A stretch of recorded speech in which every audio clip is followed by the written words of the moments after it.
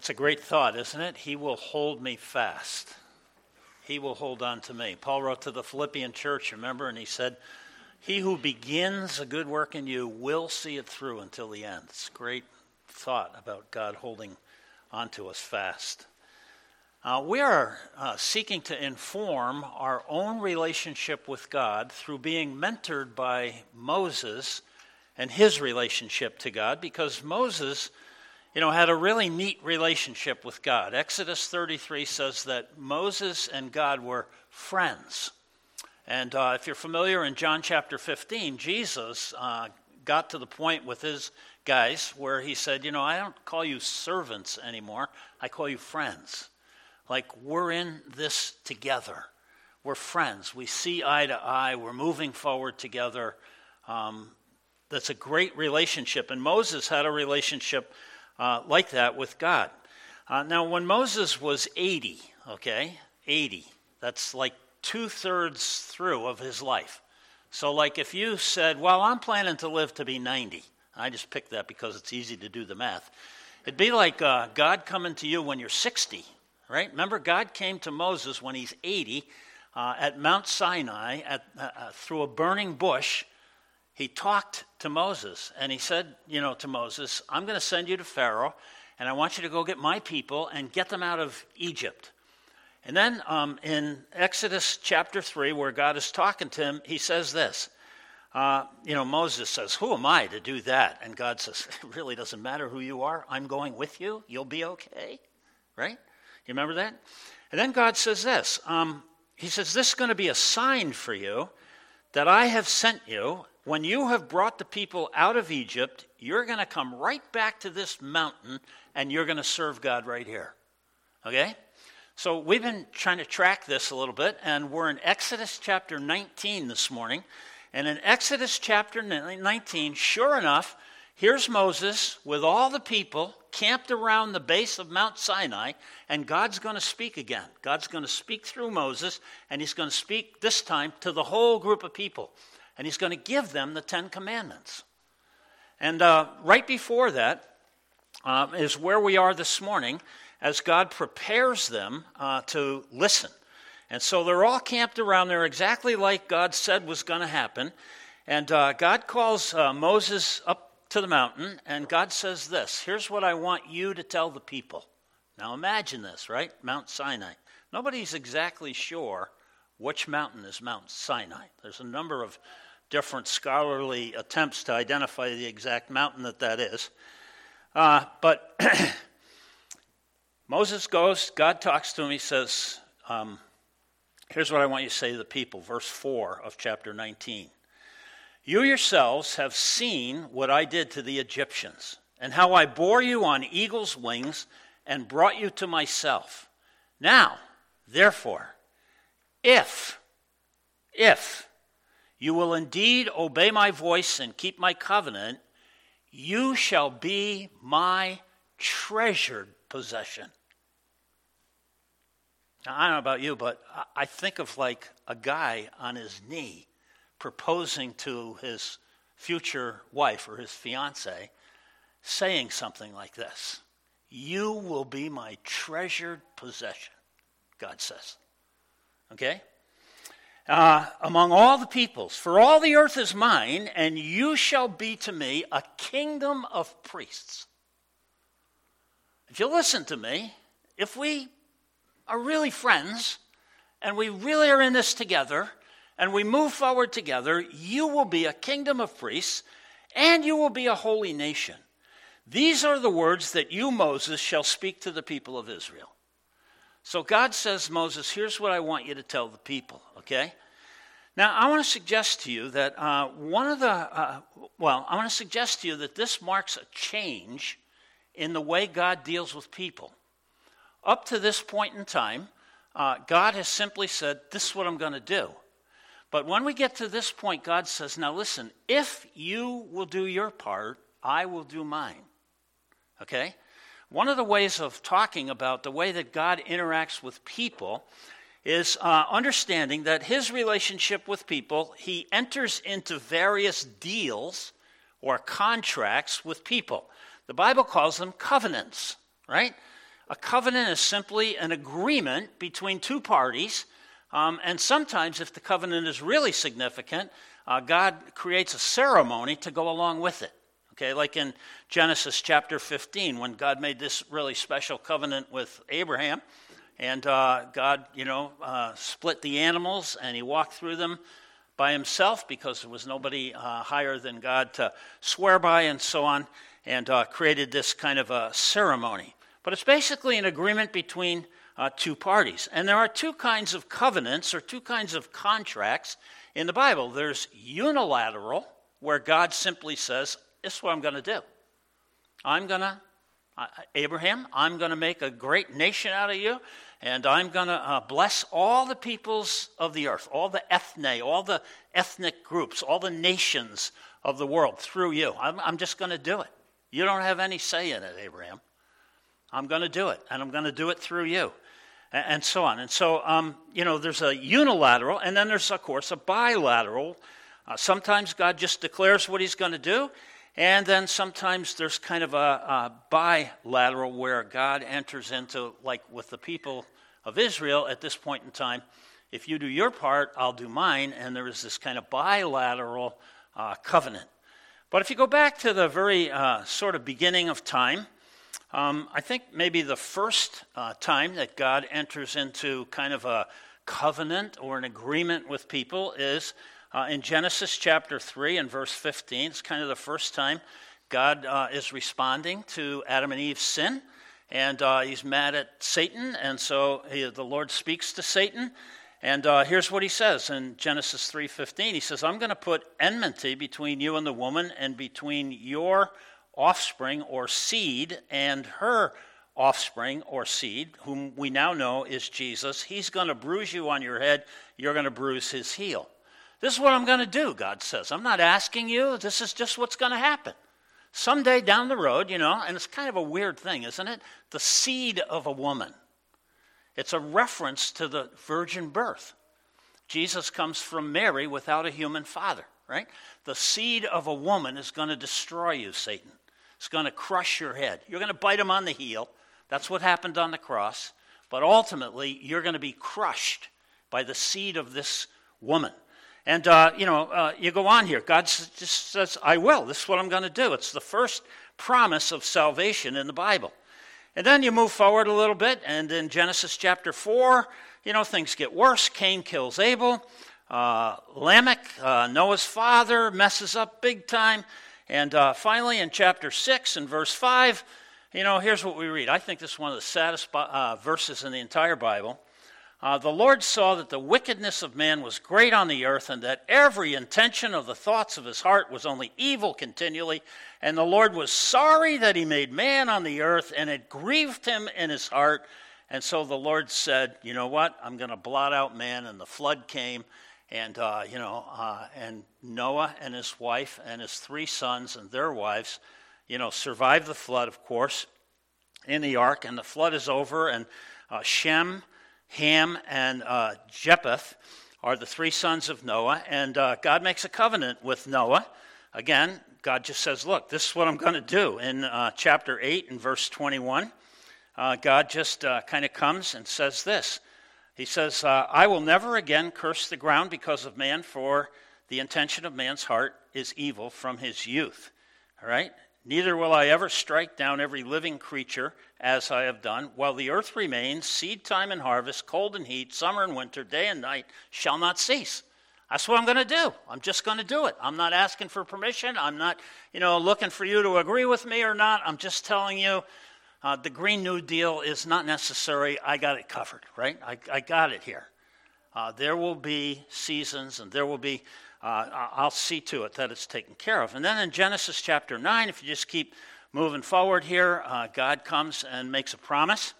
Again, kind of a unilateral agreement in Genesis chapter 9 that God's going to dwell, or his presence is going to be with Shem's line. There's 3 sons of Noah, and God's presence is going to dwell with Shem, and Ham's line and Canaan are going to serve Shem. And the descendants of Shem lead all the way down to Abraham. Abraham is a descendant of Shem. And the descendants of Shem are called Semites. So I'm sure you're familiar with the word anti-Semitism. You think, well, where does that come from? Well, it comes from right here. God made a promise, unilateral promise. I am going to dwell with the people who descend from Shem, and they become the Israelites. And, from Abraham to Isaac to Jacob to the 12 sons of Jacob and so on, and to where we're at today, where, this family became really a nation. And then, of course, there's another crisis, the Tower of Babel, and all the people get together. They want to make a name for themselves. And God comes then in chapter 12 of Genesis and again makes a unilateral, Abraham, this is what I'm going to do in your life. You're going to have a son. You're going to become a nation. You're going to, through you, all the peoples in the world, Jesus is going to come through your line. He's going to bless all the nations in the world. That's what I'm going to do. You're going to be along for the ride. Because that's what I'm going to do through you. And so Abraham is 75 years old when God comes to him in Genesis chapter 12, verse 2 and 3. I will make you a great nation. I will bless you. I'll make your name great. Remember when all the people came together at the Tower of Babel and said, we're going to make a name for ourselves. God comes and answers and says, I'm going to make your name great, Abraham, because you're going to be a connection to me, and you're going to be a connection to bless all the families of the earth. I'm going to bless you. I'm going to make your name great so that you will be a blessing. I will bless those who bless you. I will curse those who dishonor you, and in you all the families of the earth will be blessed. This is a great missionary text. At the very beginning, God's intent through the nation of Israel and ultimately through Jesus is to bless all the peoples of the earth. That's what we're a part of. That's what we're in line. Over 4,000 years ago, God said, here's my purpose. Here's my goal. Here's what I'm doing in the world. I want to bless every nation, every ethne, the word is, of the world. And I'm going to do it, through my people. I'm going to bless you so that you can be a blessing. 5 times God repeats this promise that he made to Abraham. He repeats it to Isaac and to Jacob and so forth. Worldwide blessing was the purpose of God, making the promises that he makes here. And when we get to the New Testament in Galatians chapter 3 and verse 8, Paul picks up on this and he says, he's referring back to this promise to Abraham. And the scripture, foreseeing that God would justify the Gentiles by faith, preached the gospel beforehand to Abraham. As far as Scripture is concerned, what God gave to Abraham was the gospel truth that God is going to bless. That's what he's going to do. It's a unilateral promise. I am going to bless people from every ethne, every nation in the world. And it started back here with Abraham, and we're studying how it works out as we go forward. So the part of this promise where God says, I'm going to make a great nation out of you is where we're at. It's where Moses comes in. You remember it was the family of Abraham that went down to Egypt. They started out with 70 people, right, the family. And it grew to over a couple of million in 430 years, the Bible says. They were down there. And so now it's time to become a nation. And so now God comes to them and says, listen, let's make a deal. Let's make a deal. I'm going to speak. I want you to be my treasured possession. I'm going to make you unique out of all the nations of the world, and I'm going to make a covenant with the Israelites. But it's a different kind of covenant. It's a conditional covenant. It's if you will do this, you will be my treasured possession, a kingdom of priests, a holy nation, and so on. Now, the people, right, who are listening to this coming from Moses haven't even heard the deal yet, haven't even explored the terms of the covenant. They don't even know what they're agreeing to, but in Exodus chapter 19, they respond to the idea of being the treasured possession of God. Again, I think of it like a girl with stars in her eyes, and this guy is on his knee proposing to marry her and saying, I want to make you my treasured possession, and she's not thinking about what's involved or how bad it could possibly get. She's just like, yeah! And so here, verse 7, Moses came and he called the elders of the people together, set before them all these words that the Lord commanded him to say. And the people answered together and they said, all that the Lord has spoken, we will do. We'll do it. We're in. Let's go for it. This is pretty exciting. And Moses reported the words of the people back to the Lord. And the Lord said to Moses, behold, I'm coming to you in a thick cloud, so that the people may hear when I speak to you and may also believe you forever. Believe Moses forever. And so the people are all excited. But a little bit later on, in Deuteronomy, chapter 28, Moses is sort of summarizing what happened. Remember, the words to Deuteronomy are the next generation of Israelites. Moses is still alive, but he's speaking to the kids of all the people who wandered around in the desert. And here's what he says about this time where God was meeting them on the Mount Sinai. If you faithfully obey the voice of the Lord your God, being careful to do all his commandments that I command you today, the Lord your God will set you high above all the other nations of the earth. Here's my purpose, God is saying. I'm going to make you unique. You're going to be my treasured possession. You're going to be a kingdom of priests. You're going to be a holy nation. You're going to be different than all the other nations. I'm going to put you high above all the other nations of the earth, and all these blessings will come upon you and overtake you. And then there's a list of all the things God wants to do for the Israelites. But then, he says in verse 15, but if you do not obey the voice of the Lord your God, or be careful to do all his commandments and all his statutes that I command you today, then these curses are going to come upon you and overtake you. And then there's a list of all the kind of curses that will come upon the people if they choose to not obey and to not respond to him. And so God's covenant here with Moses is very different than God's covenant with Abraham. Right? This is a bilateral covenant. And the Mosaic covenant was almost, like a constitution. The Ten Commandments and so forth. It's almost like a document that spells out the relationship between a king and the people in his kingdom. Here's the role you're going to have. Here's the role I'm going to have, and so forth. And, God, first he revealed his power, right, down in Egypt. He, did all those miracles to get the people freed up from the Egyptians. So he puts his power on display. He parts the Red Sea to let the people know how powerful he is.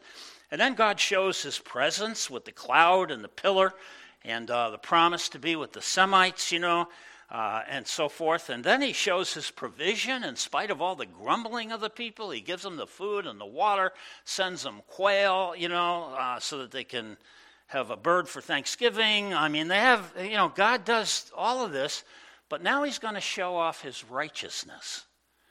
He's going to expose to the people what's right and wrong, and his righteousness, and especially in the Ten Commandments. He's going to reveal his moral side, his absolutes, the Ten Commandments. And so Moses tells the people, all right, get ready. God's going to speak to you. It's going to be a dark cloud, and he's going to speak to you, and you need to get ready. And so in verse 9 of Exodus 19, Moses starts to tell the people how to get ready, for God is going to speak to them, okay? And so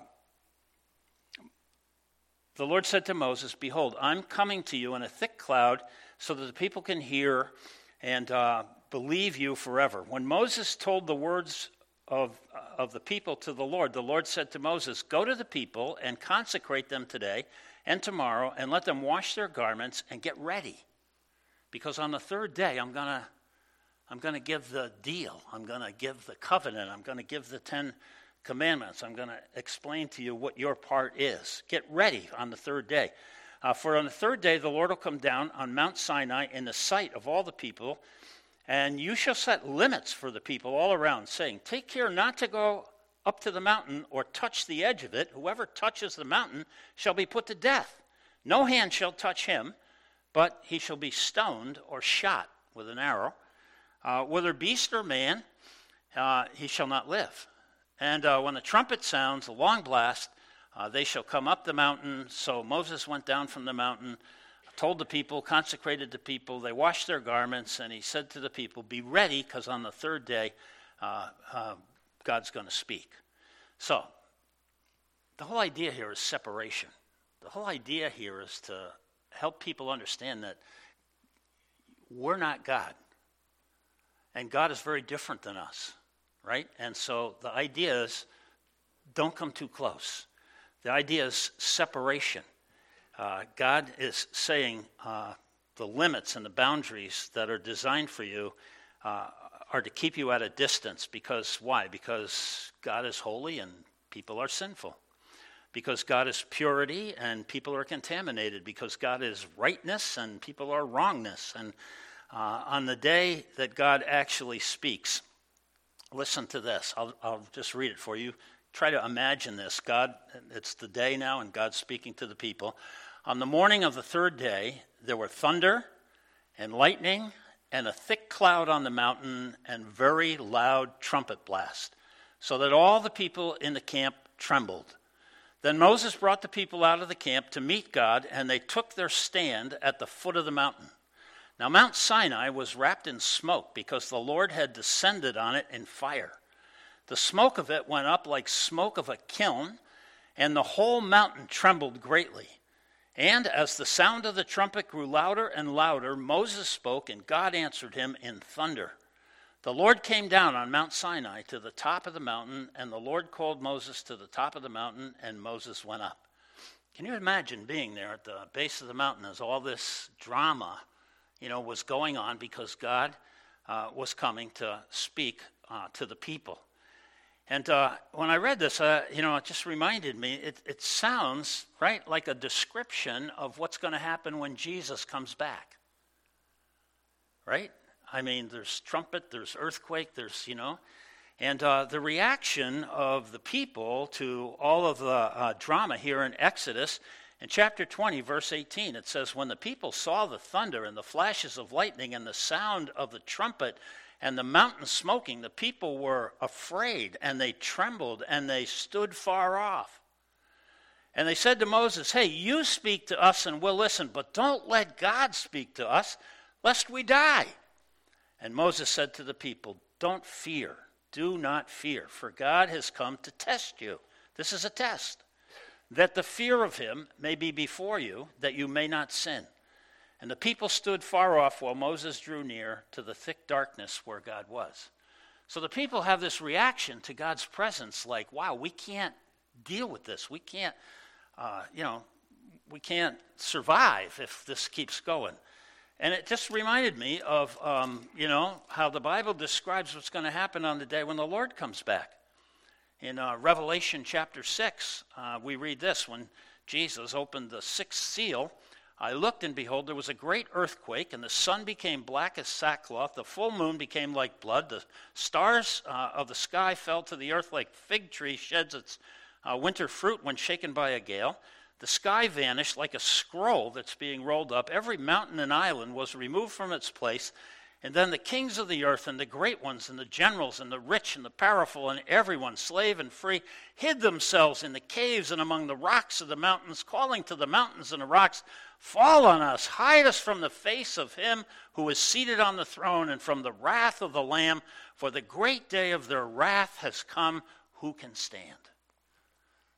The idea of being in the presence of the holy, holy, holy God has the same reaction, back here in the Old Testament as we read is going to happen when the Lord returns. And so there's this awesomeness about God coming. And Exodus really is a foreshadowing of what God has promised for our future. Exodus is really a foreshadowing of our salvation, of being delivered from Pharaoh and us being delivered from sin and being freed to be able to serve the purposes of our God. That's really what the Exodus was all about, so that Israel might be free to accomplish God's purpose. They were released from serving Pharaoh so that they could serve the Lord. In chapter 9 of Exodus, in verse 16, again, God reiterates the whole purpose for doing all of this. He says, for this purpose I've raised you up, to show you my power, that my name may be proclaimed in all the earth. Why is God doing all this? Why all the drama? Why, is everything so fixed? And why is it such a big, big deal? Because God is trying to show the entire world who he is and how much power he has. And so Israel has the opportunity, I'm going to suggest to you, to become God's treasured possession. And I just wanted to kind of ask the question, what do you think makes Israel so valuable? What do you think makes these people so valuable? Why are they so important to God? And let me just answer my own question here, because in Deuteronomy 7, again, Moses writes, and he says, he's talking to the people, "For you are a people holy to the Lord your God. The Lord your God has chosen you to be a people for his treasured possession out of all the peoples who are on the face of the earth. It was not because you were more in number than all the other people that the Lord has set his love on you and chosen you, for you were the fewest of all people, but it's because the Lord loves you and is keeping the oath that he swore to your fathers, Abraham, Isaac, and Jacob, that the Lord has brought you out with a mighty hand and redeemed you from the house of slavery." What is it that makes the people so valuable? It's simply the love of God. It's God loving these people. What is it that makes us valuable? What is it that makes us, as believers, valuable? Isn't it simply the love of God? Some people think, I can become valuable, I can make a name for myself if I just collect enough money, or if I just get enough power, if I just, get the promotions, or if I just live in enough luxury, or whatever it is. And here's God saying, listen, learn a lesson from the people of Israel. The value of our lives comes from the fact that the God who created us loves us. And in our case is willing to sacrifice his son, as we sang about this morning, in order to redeem us and to buy us back. Doesn't these people's value come directly from God's love and affection? And God's purpose for them, comes from God's love for them and the price that he's willing to pay. I don't know if there's some antique, collectors here, but, everybody says that the value of any antique is what somebody's willing to pay for it, right? That's what gives it its value. If nobody's willing to pay for it, well, then it, goes to the dumps, I guess. But what was God willing to pay for us? The precious blood of Jesus, not silver and gold, but the precious blood of his only begotten Son. And that's what gives us our value. So this treasured possession of God, this highly valued group of people, this treasured possession was to be a kingdom of priests, or some of your Bibles might say a royal priesthood.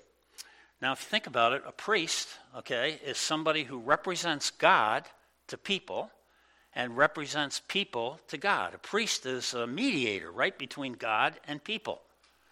And so God says, my people Israel is going to be a nation that will represent God to people, that's my plan, and going to represent the people back to God.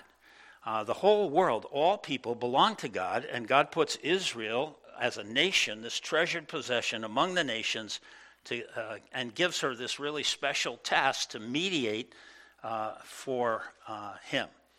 In Deuteronomy, again, chapter 4, and looking back and talking to this next generation, Moses writes, he says, it's God's plan for you to keep all of these commandments and to do them, so that that'll be your wisdom and your understanding in the sight of all the other people.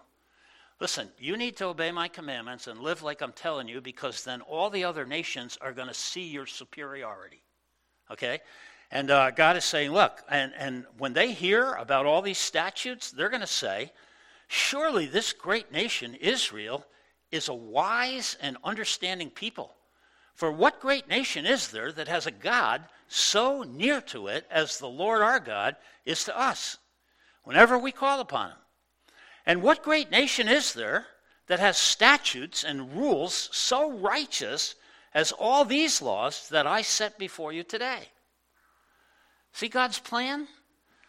God's plan is to make Israel special, treasured possession, kingdom of priests, so that they can mediate for the whole world, because God's purpose is to shed his love onto all the various nations and ethne of the world. Somebody put it like this: God so loved the world that he chose Israel. God so loved the world that he chose Israel to be his treasured possession and to, allow them. And of course, this never happens. Unfortunately, this never happens. If you've read the Old Testament, you know that Israel just, they never measure up. They never keep all the commandments. They become stubborn and so on. And so guess what? We get into the New Testament and Peter, everybody loves Peter. And Peter says to the church now, right? You are a chosen race. I'm reading from 1 Peter chapter 2. You are a chosen race, a royal priesthood, a holy nation, a people for his own possession. Israel, you blew it. You had your opportunity. We had a deal. You didn't hold up your end. Now I'm going to, the Bible calls it a new covenant, a new deal, a new deal. And he goes on here, a people for God's own possession, that you may proclaim the excellencies of him who called you out of darkness and into his marvelous light. And all of a sudden the church, becomes this light to the world. And this promise that God made to Abraham, I am going to bless all the nations of the earth through you. And God is still in the process of working it out in spite of the fact that Israel, unfortunately, never lived up to its end of the promise. And so the promise of God remains consistent, but entering into the blessings of that promise depends on the individual's response to God's offer, to God's deal, right? And so finally, the third thing about what God said is that Israel was to be a holy nation. They were to be different than all the other nations. They were to be holy. Holy simply means set apart. Different. It means separated. They were supposed to be different, okay? But they wanted to be like all the other nations and so on. And this was a test, if you obey. Moses says it was a test, and if you don't obey, you're not going to be holy, you're not going to be different, you're going to be like everybody else, and you're going to be hampered in your opportunity to be priests and so forth. And so as you know, the whole group of people said, we're in, when they first heard it, but as time went along, their actions said, we're not in. We're not in. And so as time goes on, Moses kind of, again, gives a prophecy in Deuteronomy chapter 30 and verse 6. I think this is an early prophecy and looks forward to the future, but here's what, where am I? I'm sorry, lost my place. I told you this. The print in my Bible keeps shrinking. I don't understand what it is. Here's what Moses says is going to happen in the future. The Lord your God is going to circumcise your hearts and the heart of your offspring so that you will love the Lord your God with all your heart, with all your soul, that you may live. And the Lord your God is going to put all these curses on your enemies and so forth. This is, I think, a prophecy about the future. God's going to make a new covenant. And so when we move forward to Jeremiah, this is about 800 years later, Jeremiah, and a number of prophets pick up on this sort of prophecy that there's going to be a new covenant, but Jeremiah spells it out pretty plain. And in Jeremiah chapter 7, this is kind of a sad passage of Scripture, but in Jeremiah chapter 7, and verse 23, here's what God says. This command I gave them, obey my voice and I'll be your God and you're going to be my people. Walk in all the way that I command you, that it may be well with you. But they did not obey or incline their ear.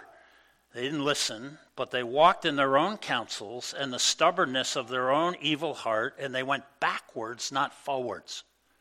From the day that your fathers came out of the land of Egypt to this day, I have persistently sent my servants, the prophets, to them day after day, yet they did not listen to me or incline their ear, but they stiffened their neck. They did worse than their fathers. So you shall speak all these words to them, but they're not going to listen to you. You shall call to them, but they're not going to answer you. And you shall say to them, this is the nation that did not obey the voice of the Lord their God and did not accept discipline Truth has perished. It's cut off from their lips. What a sad commentary on God's treasured possession. And then as Jeremiah goes forward, as you know, in Jeremiah chapter 31 and verse 31, here's what God says. Behold, days are coming, future, declares the Lord, and I'm going to make a new covenant with the house of Israel and the house of Judah, not like the covenant I made with their fathers on the day when I took them by the hand to bring them out of the land of Egypt. My covenant that they broke, though I was their husband, declares the Lord. But this is the covenant that I'm going to make with the house of Israel after these days, declares the Lord. I'm going to put my law within them. I'm going to write it on their hearts, and I'm going to be their God, and they're going to be my people. And no longer will people say to their neighbor, hey, get to know the Lord, for they will all know me, from the least of them to the greatest, declares the Lord. For I will forgive their iniquity, and I will remember their sin no more. This is still in the future for Israel. There are a number of prophecies that talk about part of the end times, Israel repenting, recognizing Jesus. I mean, it's a hallelujah moment, right? That's going to happen in the future for Israel. But this new covenant, this new deal, is enacted by Jesus and available today for anybody who will simply trust God, anybody who will take him at his word, anybody who will believe him. And understand that right from Abraham all the way to today, God has been faithful to the promise he made to Abraham. His intent is to bless all people on the earth, including every one of us. And this new covenant, this new deal that God has made through Jesus is available to anybody who will simply take God at his word and trust him. Praise God. A new covenant. We could go on. In Hebrews, it says, that the Old Testament and the New Testament are represented by two mountains. You got Mount Sinai as the old covenant, the old deal that God made, and you got Mount Zion and the New Jerusalem, the new deal that God made through Jesus and his Son. But we're out of time. Let's pray. Heavenly Father, you're an awesome God. There's nothing that can really stop you from doing what you intend to do.